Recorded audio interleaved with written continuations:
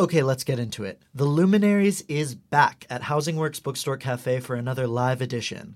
On Thursday, September 5th, join me for Drag in the Future, featuring the absolute future of drag, Charlene, Harajuku, and West Dakota.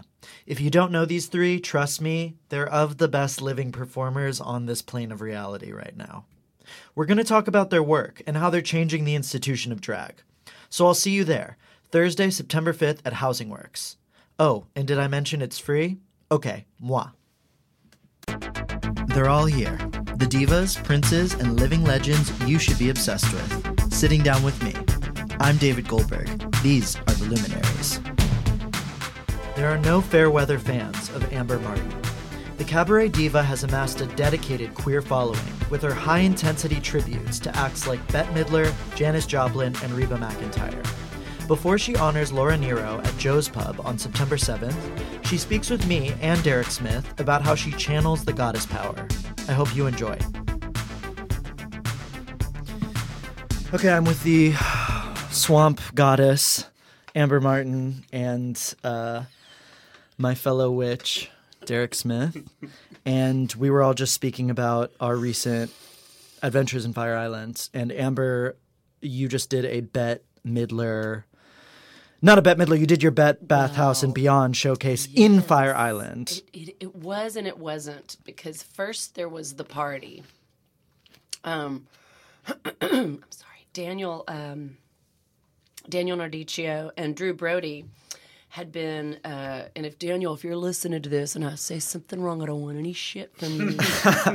Keeping my mouth shut. But from what I recall, when Club Coming Naturally was Eastern Bloc, and I live around the corner, so that was my watering hole. I would stumble home around the corner from there, late. I'd close the bar with Darren Dryden behind the bar, and we would just shoot shit all night. Wow. And I had told him, I was like, let's do a party and call it Bathhouse, Haus, because Eastern Bloc, Bathhouse. Mm-hmm. And everybody can check their clothes at the door, get their towel. We'll fog the room, turn the lights down, play 70s Bathhouse disco, and I'll jump up and do Bette Midler, Yes. And it'll be like a tribute to the Continental Baths. Uh-huh. Yes. And, and I was also at the time where he was kind of just bored with it all, and so he was about to sell it to Alan and Daniel. Mm-hmm. And meantime, unbeknownst to me, Daniel and Drew Brody had been trying to talk about, let's make a play about the bathhouse. And, I think they were talking about me doing Bette. Mm-hmm. That's what Daniel said. Yeah. And when I eventually, a year later after they bought Club Coming, and I was talking to Daniel, I was like, had this really great idea about doing a party, a naughty party, and because I'm obsessed with the Continental Baths, the legend of it, obsessed. I love it. Apparently there's a documentary that I haven't seen yet somewhere. Animatronic told me about it. We'll have of course. To Google that. Right, Anna, I know. Yeah. We'll have to Google that. But somebody out there in Podland is Googling it right now. But anyways, and Daniel was like, well, screw the play. We'll make more money with the party. He's always thinking about money, which is a good thing. That's why he's successful. And so we started doing it. He named it Bette Bathhouse and Beyond. And Drew, we've been doing it for 2 years now. We've done it twice, about to do it again in New Orleans, 3 times in New Orleans. Mm-hmm. So if you're going, September 1st, Bette Bathhouse and Beyond. So you've now done Bette Bathhouse and Beyond at Club Coming, Joe's Pub. No. Let me clarify. Okay. So we've been doing the pop-up. Bette comes popping up like 3 times in the night during the party. And just 3 songs, little short spurts, because you don't want to distract from what's really going on in the party. Exactly. Your mother's here. Wait, should we set up what Bette and the Continental Baths is? Yeah. Because it's a thing that if you don't know about it, you need to go onto YouTube and watch that whole fucking 40-minute thing. There's a 50-something, Yes, and is It's incredible. mind-melting. So let's start with the legend, and then I want to know where you discovered it. So let's just start generally, 1971, what the fuck was going on at Yeah. the Continental Baths? Well, I know that from my research that Bet, had done some bit things on Broadway. So she was climbing the ladder to get to Broadway. She knew she had something. But She's she like was 26, kind of in right? chorus. She wasn't really. Yeah, she was younger. Yeah, Fresh I don't from know how- Hawaii, which I'm old. obsessed with I her know. being from And, Hawaii. she was just a sass pants, and Yeah. she was hungry. And Steve Ostro, the owner of the Continental Baths, had heard about her, this broad doing some stuff, and he was trying to up the ante at the bar at the club. And the Continental Baths were on 72nd and In what is Columbus. now a parking garage under the Ansonia. Wild. Wow. And it was like one of the biggest bathhouses for gay men in It New York City, was, right? yeah. Yeah. And there was a pool. There was a black light room, where they would do black lights, and the walls were black, and people would get it on. And also, I think, any bathhouse I've been to now, which I've enjoyed, it's a completely different experience because back then, of course, the bathhouse was also a cultural hub. So people brought food. It wasn't unusual. Of course, it's unusual that Bette Midler was performing there, but the idea of sharing music Right. was not unusual because it was a place where you would go for a long time and see Yeah. your faggots and Yeah. create. You had like a 24-hour pass. You Yes. had 3 meals there. Yeah, oh it my was like a treat, And you Yeah. could see Yeah, and I feel shows. like exactly. and I feel hold like court in now- your room, shows. too. Yeah, and now it's like the culture of like bathhouses or like these kind of parties. It's like you drop in for a few hours, Right. And you know what I mean. And then it was, Everything's like- different yeah, now. Yeah, And exactly. also pre-internet, everybody's attention span was way longer. right. You couldn't record anything. You couldn't, now everybody's just, I got to check my Right. phone every 30 minutes. But to also, I see mean, it's- I can be on Scruff all day, every day, or on any app or whatever. It seemed like the idea then was you would go to the bathhouse, and if you were closeted or not, it would sustain you yeah. for however much longer until you'd be with the community again. Yeah. Okay, sorry. So we've kind of set that out. So, anyways. So Bet. Bet he invited her to be the weekend show. And I'll give you 200 or $300 for the show. And she's like, yes, and we'll give you a pianist. We have a house pianist, Barry Manilow, who was the house pianist for the. I know. I know. And did you guys know Barry's gay? He just came out. Thank God he finally came out because we had no idea. You guys, Barry. I feel like in 20 years, this is going to be like with Hugh Jackman, like in space, in space when they're doing podcasts, they're all going to be cackling about Hugh Jackman. Anyways, Barry, bless his heart. How old was he, do we think? He must He have was been. probably in his, probably same age around. Okay. I really don't know. I haven't looked into that, but she started doing it, and slowly but surely it became the thing. And think about 1971, okay? Barely legal at that point. Stonewall had just happened a few years prior, right? Yeah. 69. Yeah.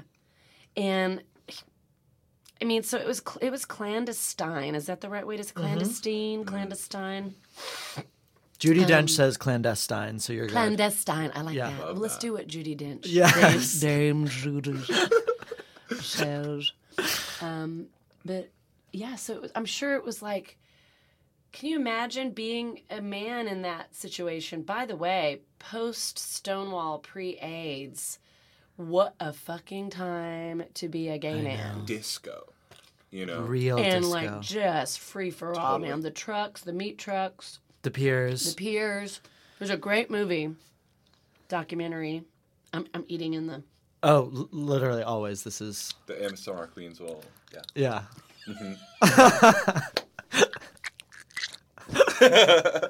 This is a wasp-free You can eat that. podcast. I encourage Did eating. we even do a mic check on this?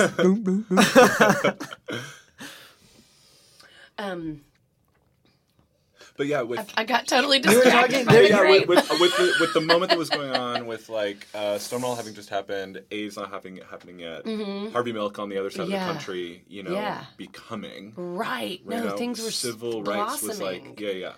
What a great time. you know, and also not a great time because the places were still getting raided and people were still getting treated terribly, you know.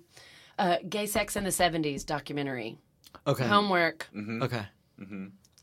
And of course, obviously, Derek and I love the book Dancer from the Dance. That's kind of foundational for us. I haven't seen it. I haven't. Is there a movie? Is it a? No, it's it's just a book, but it's set in I think like 1977, and it's just the fucking rush and just I mean, I'm so. Why I'm a biological female, and I'm so intrigued by the history of the homosexual man in our country. I don't know why. I think because I've always had.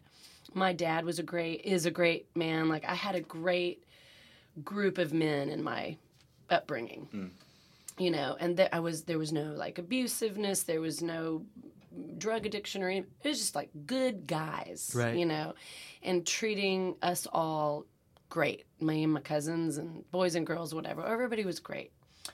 Nobody was gay to my recollection. Some female cousins, I think,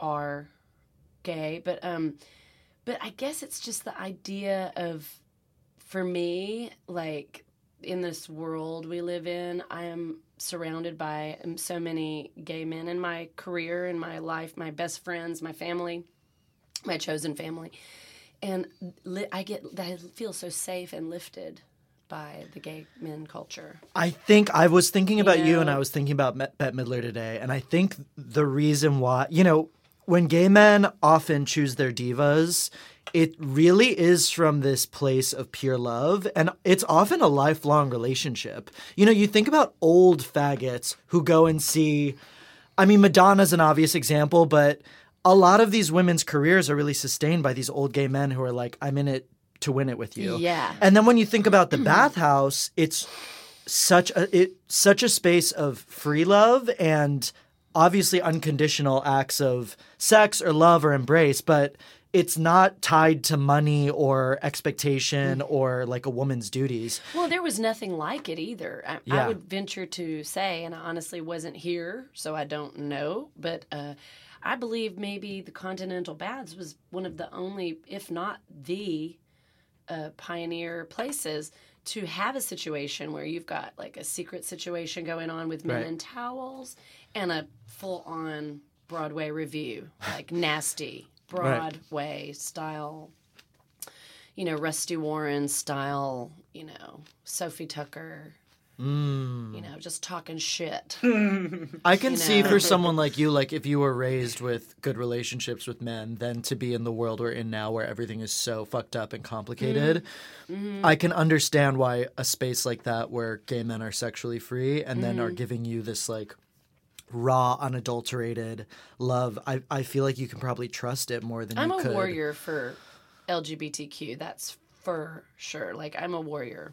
Right. I'm a queer, warrior diva. You know, I'm a queer person. Right. And I'm certainly a warrior, and you know, I'm a friend for sure. And also, I wouldn't be enjoying the level of success I'm having right now if it weren't for my gay audience too. So how did you find yourself enamored with this kind of legendary era? Oh, well, I was born in 1970. Oh, yeah. And so every decade, I turn a new decade, you know. So in 1980, I was 10. In 1990, I was 20, you know. And so for that first decade of your life, 1 to 10 is kind of, you know, pivotal, right? So that was the 70s for me. And the 70s were and fucking chaotic. And I remember as a child, and I remember television, and, you know, I remember, you know, Soul Train and all the Norman Lear TV shows and, you know, Soap with their gay character on there. Was Billy Crystal, right? Yes. He played a gay. Wow. Right? On what? Soap. So the show's TV called I know. Yeah. Wild. I think that was a cutting edge breakout role for TV. It was. It was I feel like I vaguely remember. I didn't get into it. It was kind of boring to me. Like I was too young to click with it. But anyways, real quick, back to the bet thing. So we do the party, right? And we've been doing it for a few years. We've traveled it. Fire Island, Pines, 3rd year this year. And Joe's Pub came to me and was like, let's do a series. Let's do a residency. Sizzling summer residency. I call it that. It's really working. Sizzling summer series. As I drool on myself. And I thought, you know what I want to do? I want to do 3 different shows. And I want to tribute 3 women that inspired me, the world, and lived, loved, and made legend in New York City. So it's also like a love story for New York City. My love letter to New York City. And also Joe's Pub. Joe's Pub is so great. I know. It's my family. Yeah. I've been here 13 years, and I've been performing there for probably like 11 years. Mm-hmm. You know, not necessarily solo, but I did. Yeah, it's the tempo though. And we're gonna get there. Gonna Let's talk about it. Okay. Wait, but it's Laura Nero. So the first one was Janice, who's a Texas girl and more known for her San Francisco era. Mm-hmm. But she lived in the Chelsea for like a few years. Right before she passed away, she was with Leonard Cohen. She was with, Patti Smith was around before she was famous, but living there with Robert Mapplethorpe. So Salvador Dali, all these people. Chris Christopherson was hanging out. That's where he gave her.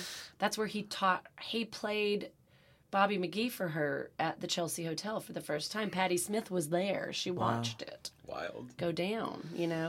So yeah, that's an important New York connection, I think. And then Bet happened. And that was the first real time I actually turned the Bet idea into a full show. So this was in mid-August. You did August 10th, yeah. August 10th you did sold out. The Bet show at Joe's Pub, and it sold out. Okay. Yeah.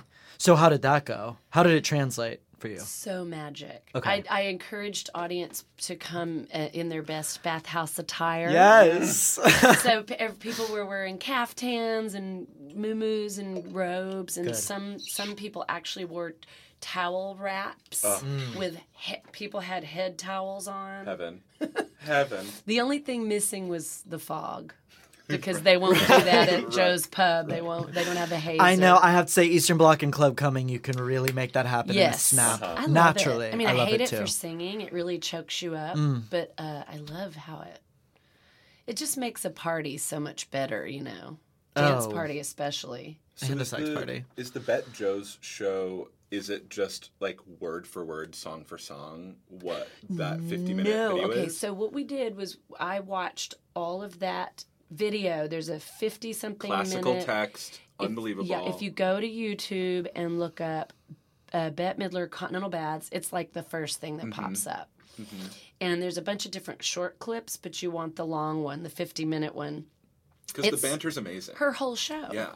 It's the whole show. And her, calling out actresses that Keep your eye on the right shoulder. Yeah. She's like, what is she? She's all, laugh, motherfucker. You didn't pay to get in here. Laugh. So good. So many great little moments. Mm-hmm. And, Bruce Valanche wrote all of her jokes. Whoa. I did not know that. Mm-hmm. That's... I had no idea. Mm-hmm. Okay, he deserves a lot more honor than I think he's given. Sorry, everybody. I'm having a great...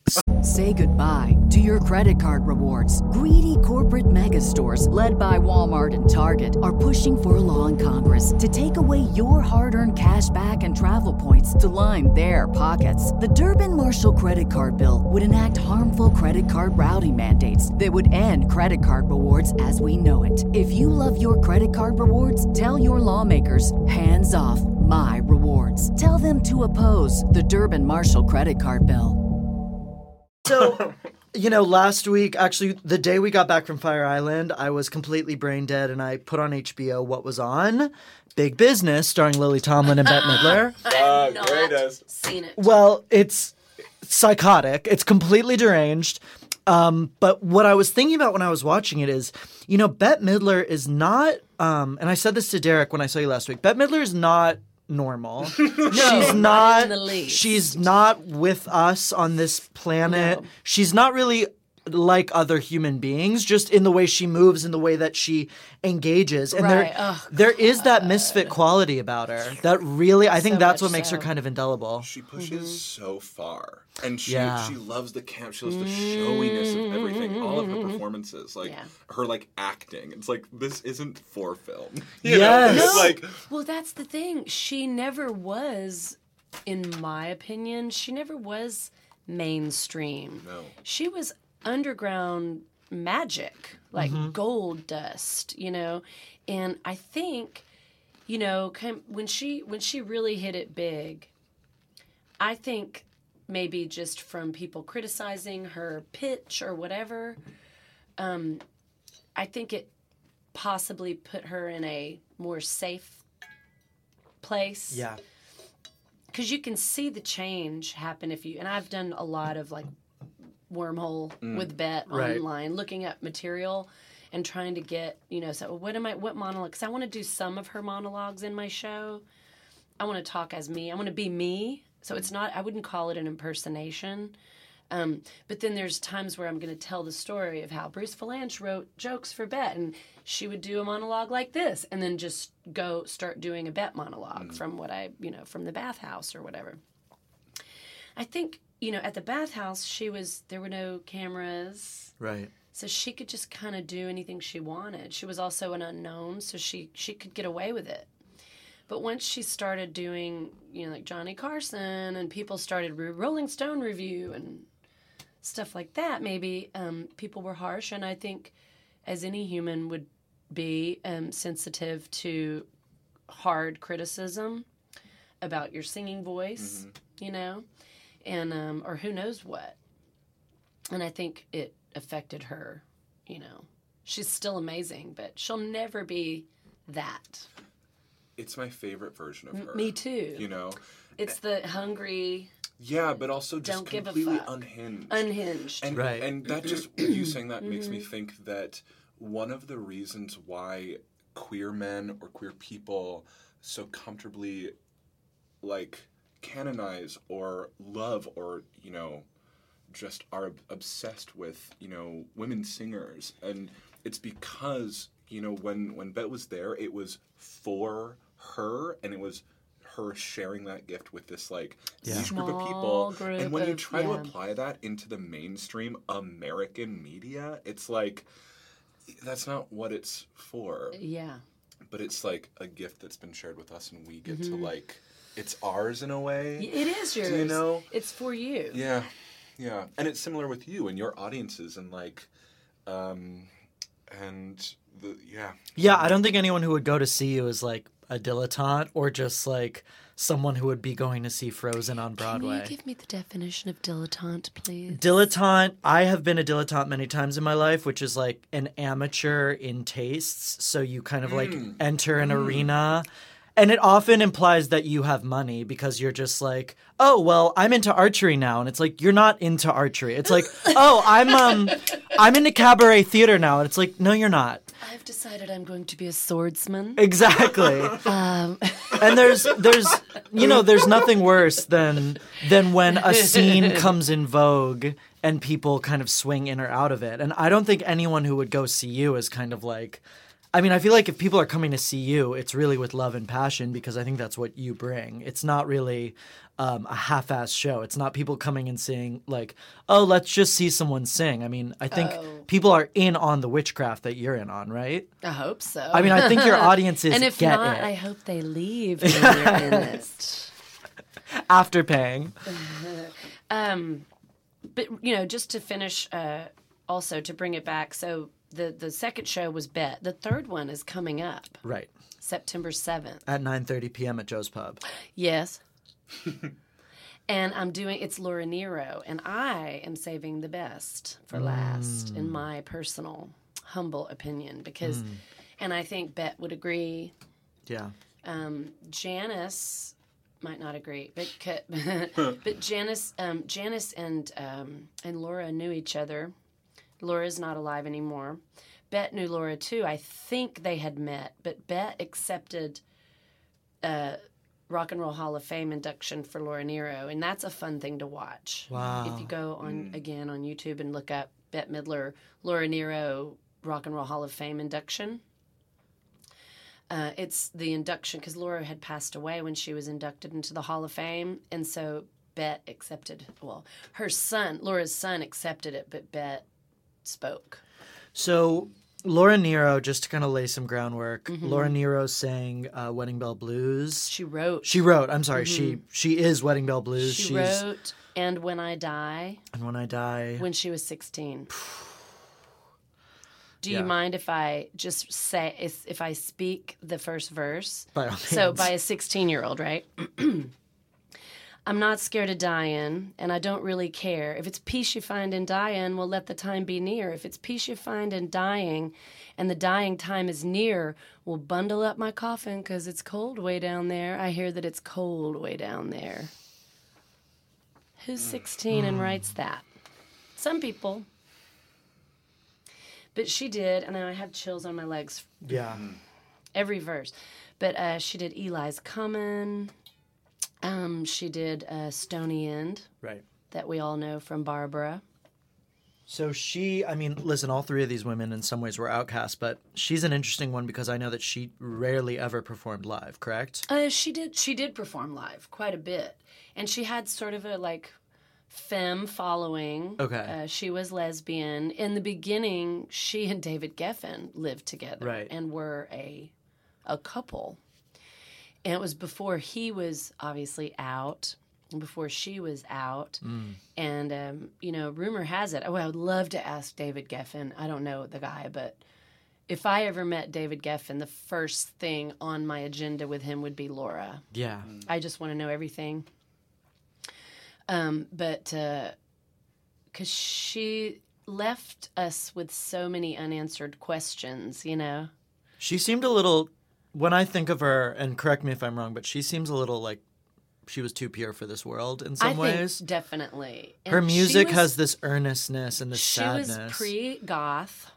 She was a total, if you look at pictures of her, she's all, Right. she's total goth, dark hair, and she's pre-punk. Everything about her was just, she had control. She had it worked out so that she had control over every aspect of everything that she did.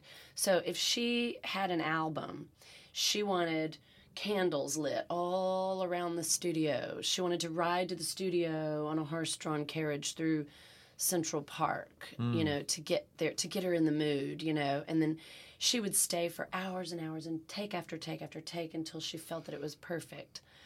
And the label would be like, "Come on, Laura, come on, we got a time crunch here." And she just took her time. Then she was responsible for the album designs of her records, the way they looked. She had a certain idea. She was one of the first people to put printed lyrics on the pull-out sleeve. People weren't doing that yet, and she was one of the first people to do that.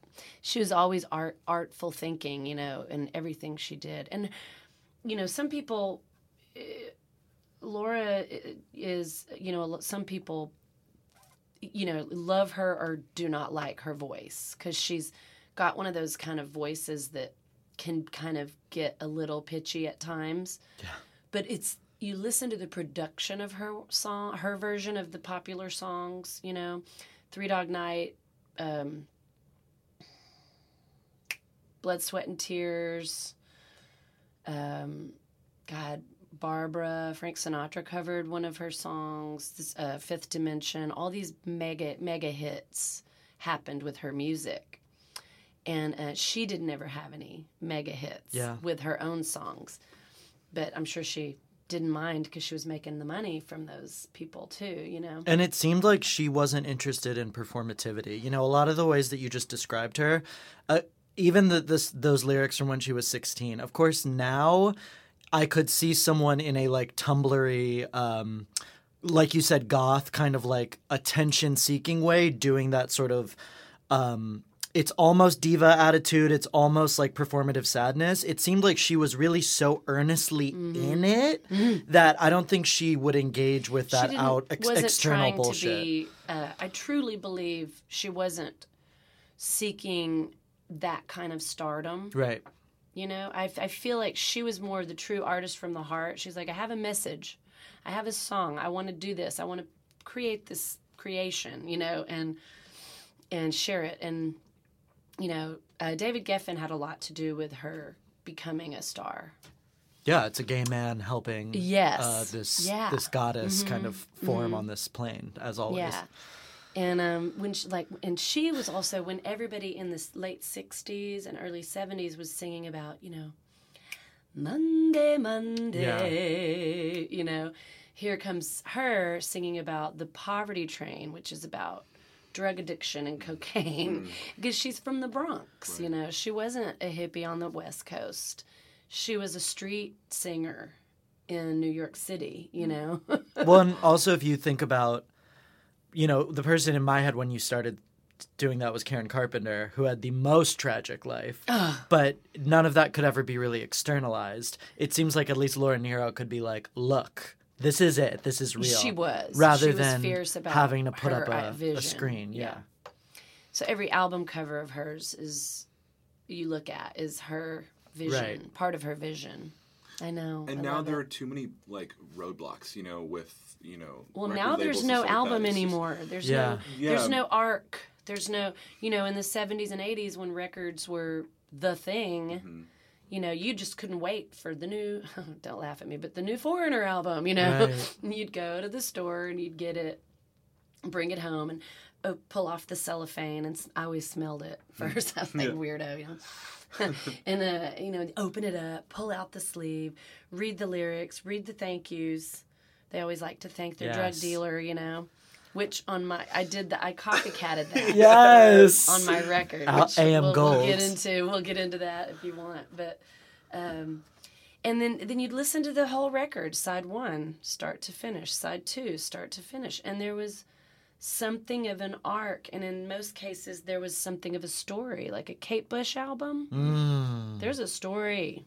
You know, there's no, it's not like a K-Tel compilation record. No. There's a sort of an arc, and usually by the 4th song you have a hit. Right. Did you guys know that? But you have to build to it. If you look at any like famous record, the 4th song is always the hit. Why? I don't know. I can see that. I can see that very clearly because the first song is an introduction. The second is kind of you're building it up, testing the dimension, and then 3 and 4. I'm thinking about art pop. What do you what? It's a Lady Gaga album. I'm being that's okay. swine. Does but she do that? Does she have an arc in her? I've never listened. There is usually to an entire Lady Gaga. I think people want narrative. I think people with really, and your shows, even these 3 shows within themselves and as a trilogy, there's a clear narrative. And I guess I'm just curious where it started with Janice and where it's going to end with Laura. Like what's your personal journey in it? Well, what's the narrative for you? For me, yes. The narrative actually, the 3 artists are actually very tied together. Janice, I guess, would be the first one. She would be the first one because Laura, even though Laura was writing songs before Janice, you know, Janice was the first one because she and Laura were both at Monterey Pop. But Janice exploded at Monterey Pop, like instantly world scene. Bet, years later, you know, Bet was watching all of that as a young adult. But, you know, years later, not that many years later, 71, she's, you know, doing her own thing. So she was inspired by Janice and ended up playing Janice in The Rose. K.O. Yeah. Just so you know. Yeah. Okay. I really needed that, actually. You know. Yeah. Okay. That's Janice. The white women listening to this podcast are now like in the room with us. Yeah. Okay. Now that you mentioned The Rose. Okay. Seriously. Whew. Okay.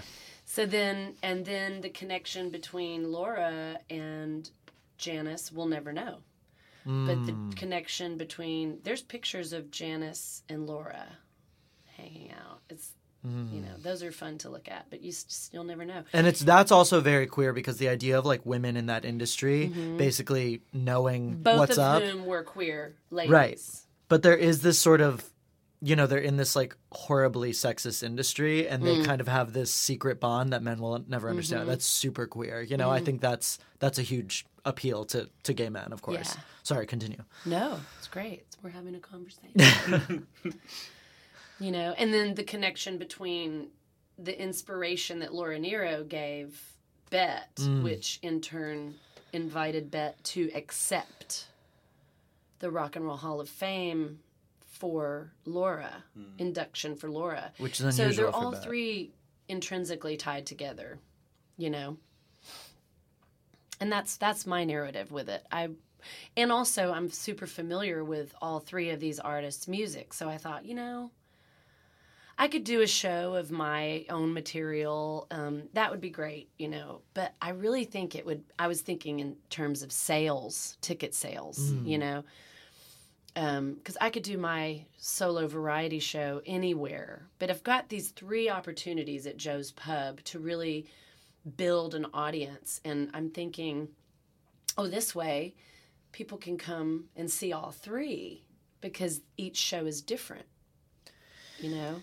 But it's also so much like the tradition of cabaret is like taking these songs that you personally have been so moved by that like you can identify with or your heart lives in, and then like getting to be the vessel for that on your own terms and in your own space. Yeah, I get to own it a little bit with my way. You know, I try not to be too precious about the material, but I also don't like, I want to do it the way I think they would do it. You know, like when I do Janice, I can't talk for a week afterward because it destroys my... Right. There's no Broadway Janice. I'm sorry. There just isn't. Yeah. there's no way to Janice would cover be for that. mortified. Yeah, totally. It's not her jam. Yeah. You know? I want to talk about the vesselhood because you're a diva and you're a witch, and you know, I think what you do is basically you're this vessel for kind of God, like pure goddess power. I think that's anyone who sees you. That's huge to hear. Thank you. And even when I'm watching your YouTube clip of you doing Reba McEntire, December 2nd, Club Coming. it's, to me, it's not last an night. impersonation. It's actually done with love. Oh, yeah. And it's a channeling. So with Reba, with Bet, with a lot of these women or these forces, it's channeling. It's not parody. And that is a big, big distinction. I think that's a reason why gay men love you, because gay men, you know, anytime you see parody that's aimed towards queer people, I'm even thinking about like Mad TV doing Anna Nicole Smith. Sure. It's done with real love. Yeah. And when you do it, it's done with love. And I'm just so curious about like the process for you of, let's say it's Reba or Laura, of how much of it is you, how much of it is them coming through you, how much of it is you getting to be tongue-in-cheek about it, how much of it, you know, what the process is for you for this sort of passage. It's different with everyone. With Laura, I'm way more precious with her material because Laura was very serious about her material. You know, I have a little more freedom with Bet. Because Bet was a little bit more flamboyant and all over the place and it also wasn't necessarily her. She didn't write that. You know, she did covers, a lot of covers. You know, Laura wrote, composed, produced her. Those are like treasure boxes. You know, Reba. Smoking weed with all my friends in my living room one day. In Portland about 15 years ago, and we're listening to a Roseanne Cash album, and start to finish, and you know, if anybody does that, and at the end of the record, there's a record skip, and it goes, down, down, down, and we're all laughing. We're just like, oh God, listen to where it's. And I just kind of stood up and I'm like, "Hi, I'm Reba McEntire," and everybody fell on the floor, and we were like, "Oh my God, we have to do that." And our favorite Ethiopian restaurant. Have you seen that video? Yes, yet? I watched it yesterday. It's so It's stupid. like the second your lips do this one Yeah. specific thing, it is. She's there. It's Reba we're is all here. there. Yeah. Yeah. By the way, I just realized what your shirt. That's hot. Oh my God! It's Chicks from with Axes? Chicks with Axes. It's from this Lumberjane show in Mount Desert Island in Maine. Timbertina. I'll send you. Please, You will link love. me I up. will. But Because I'm anyway, sorry, into Reba. that. Sure. So You'll die. Reba. So we were just talking how ridiculous would it be if Reba bought the local Ethiopian food restaurant that's called Queen of Sheba and changed the name to Queen of Reba. Oh. And we were friends with Alum, the owner, and his family owned. It was a family-owned Ethiopian restaurant. Best Ethiopian food. If you're in Portland, Oregon, go to Queen of Sheba. Oh, I didn't realize I was in Portland. It's in Portland, Got yeah. it. And at the time, my girlfriend Caitlin and I were editors. We had cable access. We were editors at cable access, and before they went digital. So we were all like, and then they went digital, and we were like, Yeah. we gotta unlearn everything now. Yeah.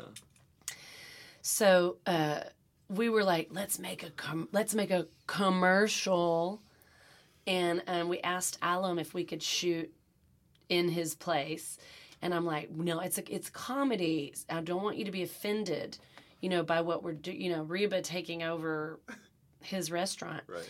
and and he said yes. He said no problem, come on, and he let us come in before they opened, so it was empty, and we shot inside the Queen of Sheba. It's so funny.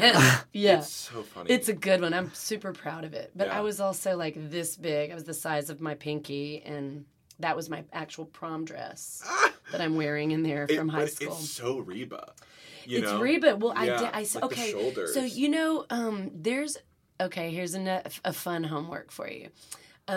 Reba came out with 2 greatest hits VHS tapes showing her all of her hit videos, music videos, greatest hits. And she's the hostess of this compilation. That is the chutzpah that I So, want yeah. and I look It's- for. You're gonna live all over the place when you see it.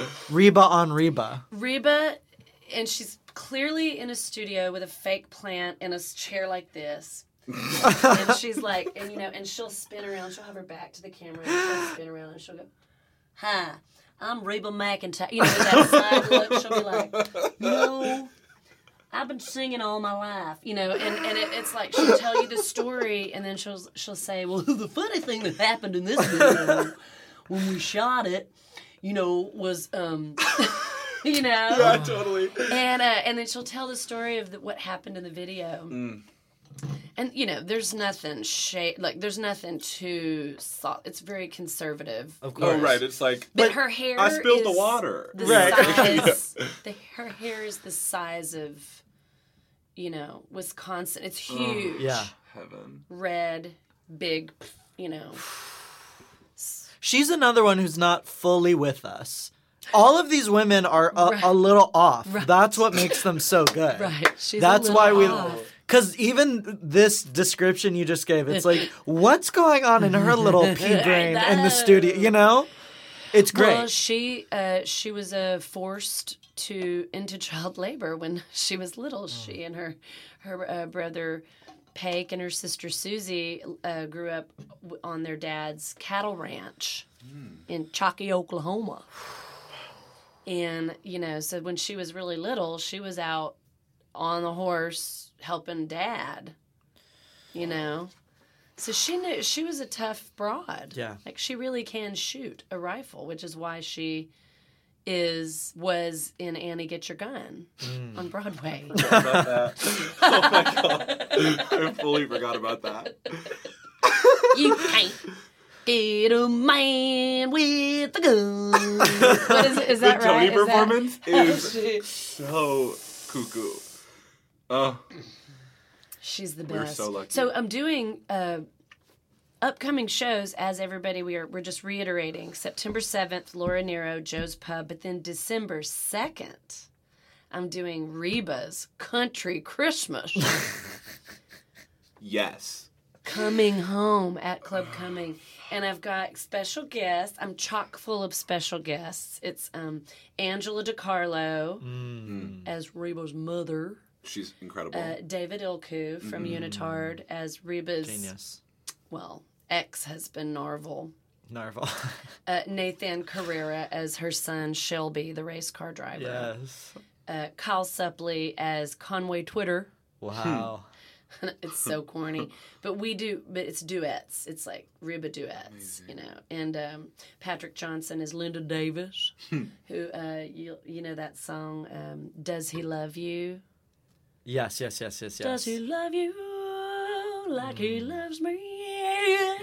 You know, and so it's a duet with Linda Davis. And if you watch the music video, Reba assassinates them. Reba murders Linda Davis. Which I love. That's very murder ballad. Writ millennium. I love that. And Reba also in that video had been in a car accident and had a gash on her forehead. So her costume designer, Sandy Spica, created this turban for her to wear in the video with like a long sort of white sheet. Is a turban. Naturally, because that's what you think for Reba. That's the natural Covers solution. the Now you have to go home and watch the video. This is the true dramaturgy, the queer dramaturgy. Yeah, exactly. And everyone who's at Club Coming that night, that is going to be deep faggotry. That is deep, not deep faggotry. That is, you're gonna have screaming gays. It's gonna be crying. so fun. Because Reba is someone it's a there's Christmas passion. show, but it's not that Christmassy. Because No. there's only so much Christmas you can do. So there will be a spattering of Christmas, but there will mostly be hits. Good. And costume changes and wig changes. Hello. So, The last time I saw you perform was at Club Coming, I think for Alan's Christmas party, for Club Coming's Christmas party, because Jack and I had a show there earlier that night, and then we performed later that night. But I remember Jack and I turning to each other. We smoked outside, all three of us. And I remember being like, I just smoked with Amber Martin. Oh, come on. Well, because I was watching you. I was so There's happy to get nothing to better. see you perform like literally feet from you. I was at the front, and I was just... I hadn't seen you perform live, I think, since our hit parade, and I was just our hit parade. the heck? I was like, this voice, Those were the days. Yeah, can Jesus you Christ. break down for our listeners what our hit parade was, its legacy, etc.? Kenny Millman Okay. and Bridget Everett, Bridget and Neil Medlin. were had this great little group, the three of them. I thought that was magical what happened. And it was basically the top hits of the day, or was it, God help me, It was the top 10. It was the top 10 hits from of that month. From a certain month in a certain year. Yes. So Well, that was I think great. it was, So they could change every time, right? Right. And then the only rule, right, was that you just had to do the lyrics from the song. And then you Oh, could... no, it was the top 10 current hits Right, it at was the from time. that month. That's right. Yeah, it was from that month. And so you would see, Aaron Markey and Cola Scola doing Someone That I Used to Know in, a really weird fucking, chant. Or you'd see Bridget Everett doing Rihanna. Right. Or, And Molly I Pope. I'm trying to think what I did. I think I did once. I Louis did and I several watched- of them, but I did Reba, Louis and I Jar of watched a Hearts. Jar of Hearts? You did Jar of Hearts as Reba? Okay, it's Reba doing Jar of Hearts as if the label is asking her to do this, and she's reading these lyrics just being like, what the fuck? No, and so you change it to Jar of Fart. Yeah, I picked up Yeah, And it was stupid. so At the good. end, I picked up a jar It's and I opened genius. it up. There's like subtlety in your performance. It's so good. No, I mean, how corny, right? A fart joke. No, but Who even there does were that other. anymore? There were so many jokes in the middle of it. Jar of You and farts. whoever you were doing it with, he was on guitar and he was also doing backup. It was first of all beautiful. Oh, it was Mike Jackson, Mm-hmm. who's now in one of the Tender Moments with Bridget. Brilliant. Mike's amazing. Mike Jackson, great guitarist, great singer, great bass. Everything he touches is amazing. He's a great talent. And it seemed like Our Hit Parade had developed this kind of Cult. central crew Like a or cult following of like, almost. well, a cult following, But like an also ensemble. The ensemble of people that would return every time became. It was a crew. You're right, like a circus. I was in college in San Diego, just like watching videos from this thing on Wow. YouTube, just following it. Like, Wasn't that also? Didn't they did it right? Didn't they do live? Couldn't you watch it live? I back think that then? there was one or two where There they was a where they period tried where- to do that, but Yeah, I think then they there were were trying to do weird that. like yeah.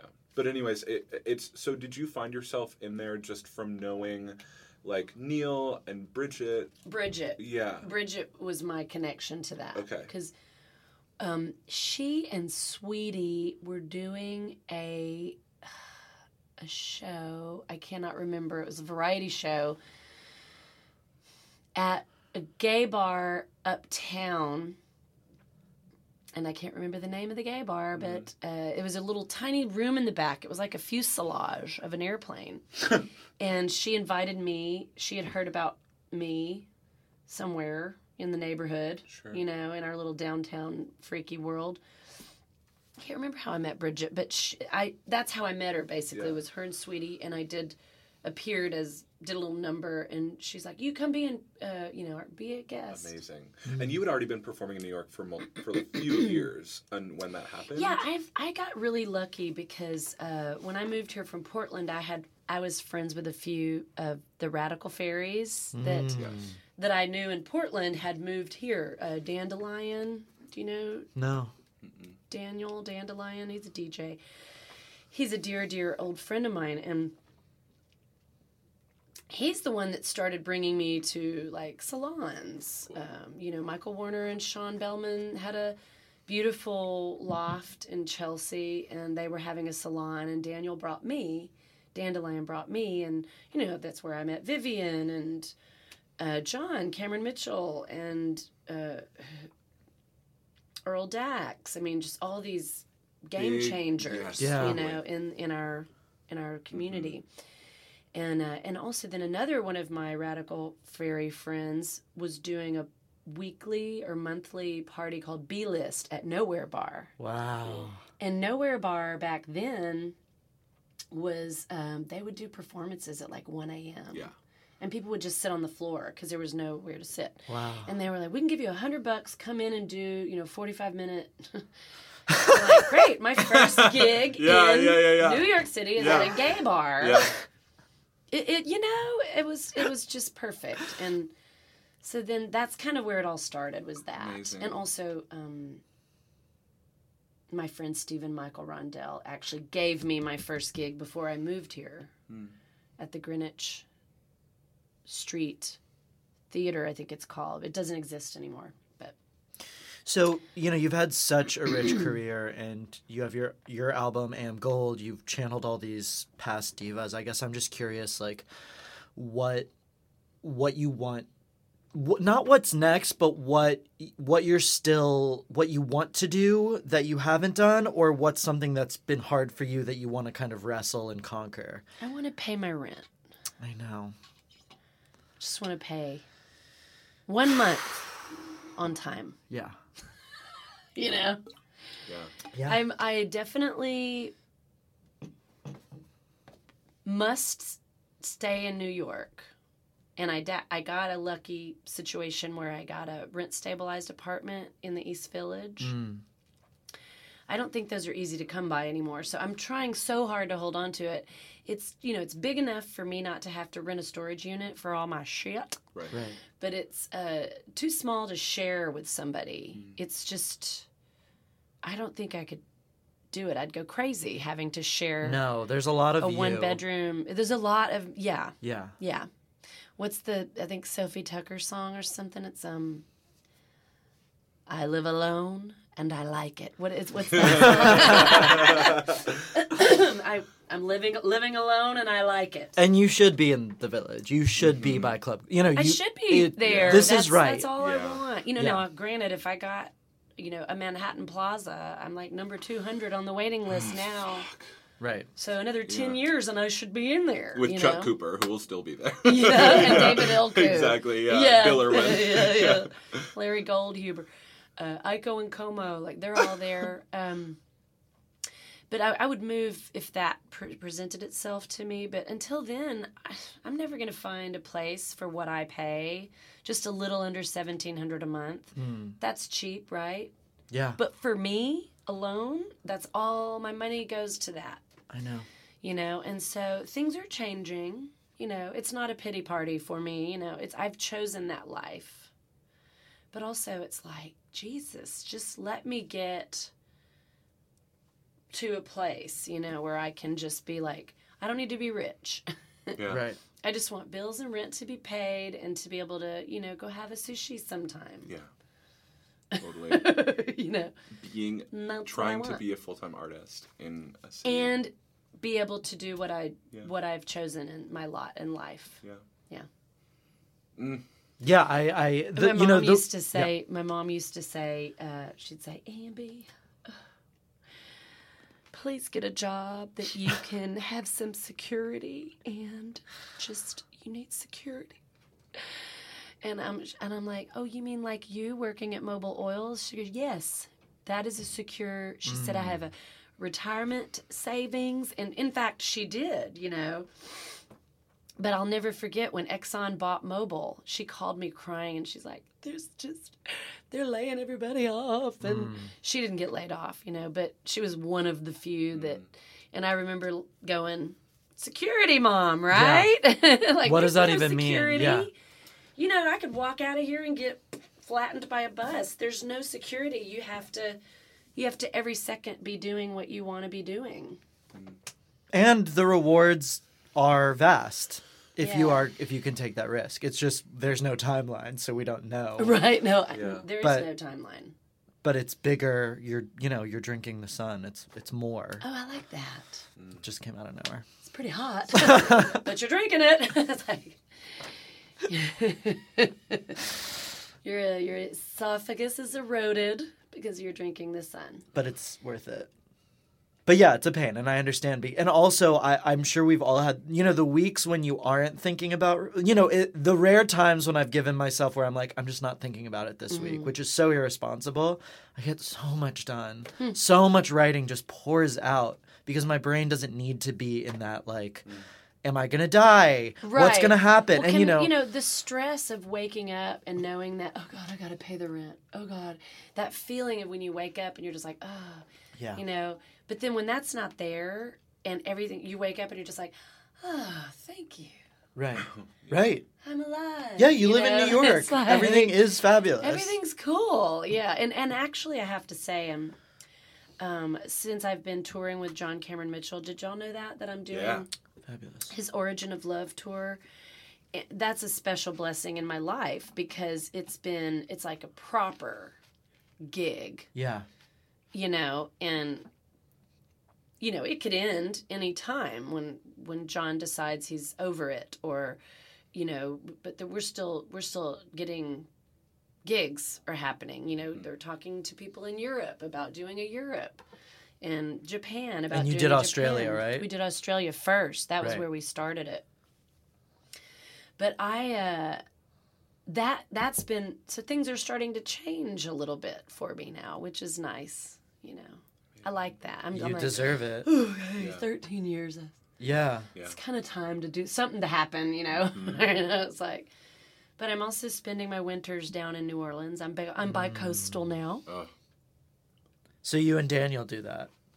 He owns an apartment down there. Right. Chi and Johnny, Chi Valente and Johnny Dinell own a place down there. Jake Shears is Jason's, bubbling around there. Yep, Yeah. Jake Shears owns a bachelor pad down there. God, that's devastating. I cannot be allowed near that. It's over when he's there. When he's in cannot. town, it's just like dangle pops. Yeah. I came up with this. I came up with this great invention. And don't steal it out there, you people. But remember how you used to have to wear like the headgear when you had braces? Mm-hmm. The headgear. I don't think they do that anymore.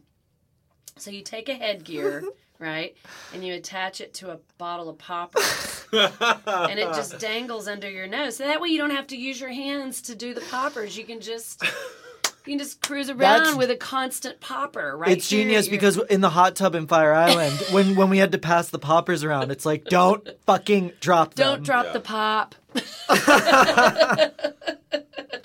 Oh my God. So I'm calling it Dangle Pops. Dangle Pops. That's amazing. And that way you don't have to use your hands anymore. Hands free. Can we trademark that? Yes. Can we get you paid? It happened here. Yeah. It's part of history now. So September 7th is Laura Nero. December 2nd is Reba McEntire. Reba's Country Christmas. And where can people be following you to find out more? I am on Insta. I'm at Ms. Amber Martin, MS Amber Martin. Damn right. One word. I have a website it's really a web page. It's super easy, free. It's ambermartin.org. Just think orgasm, and you'll remember it. But because I'm not really an organization, but I'm organized. You're an institution. You're not an organization. ambermartin.inst. Also, get into this voice and just go down the YouTube hole of Amber Martin. That's really, I have yeah. a YouTube channel. There's some funny, weird shit on there. Yeah, get on it. That's true. That is the most fun Thank you can you. have. David and I talk about this a lot, but there are performers who, just the divine is flowing through them when they are performing. Do you know what I mean? Yes. And seeing you live, seeing you do those, it's one of those very special experiences. So, yeah, get Thank into you. it. Yeah. Really, that means the world to me. Thank you so much for that. That's really great. Totally. So, we'll see you on September 7th. My album is on Spotify, and you can also cover. buy it I love the title too. at my AM shows. Gold. It's gorgeous. AM Gold. It's kind of like a K-Tel record from the late 70s, early 80s, but it's all original. Brett Every wrote it. Right. And then when we were creating the record together, we, I would take liberties on certain songs because I have to feel it personally, obviously, to put it on a record, right? Mm-hmm. Don't you think that makes sense? And he was fine with that. So then I got writing credit. Amazing. On a lot of the songs. And there's a song with Jake Shears that we wrote together on there. Song by Paul Leshen. It's a fun... it's really beautiful. It's fun. A little bit of something for everybody. I love these really photos beautiful, too. Yeah. Thank you. Thank you, Matthew Amber. Plasek did the cover. It's really, the hair, the eyes, the neck, the skin. Thanks. Yeah, that was taken a few years ago. Things have changed. Amber Martin, thank you so much for being here. Derek, thank you so much for being my co-host today. My pleasure. Oh, I love you guys. We love you too. If you enjoyed this episode of The Luminaries, let me know. Give me a 5-star rating on iTunes. Write a glowing encomio. Share it on your Instagram stories. Email it to your Aunt Joan. And help make this series bigger and better with every episode. Thank you for listening, and let's grow together. See you next Tuesday. Bye-bye.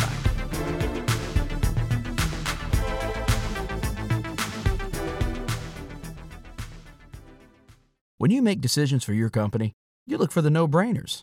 And if you have a lot of mailing to do, Stamps.com is the ultimate no-brainer. Mail checks, invoices, documents, and everything you need to keep your business running. Get rates up to 89% off USPS and UPS. And with the mobile app, you can take care of mailing on the go. Make the same no-brainer decisions as over 1 million other businesses with Stamps.com. Sign up at Stamps.com with code PROGRAM for a special offer. That's Stamps.com, code PROGRAM.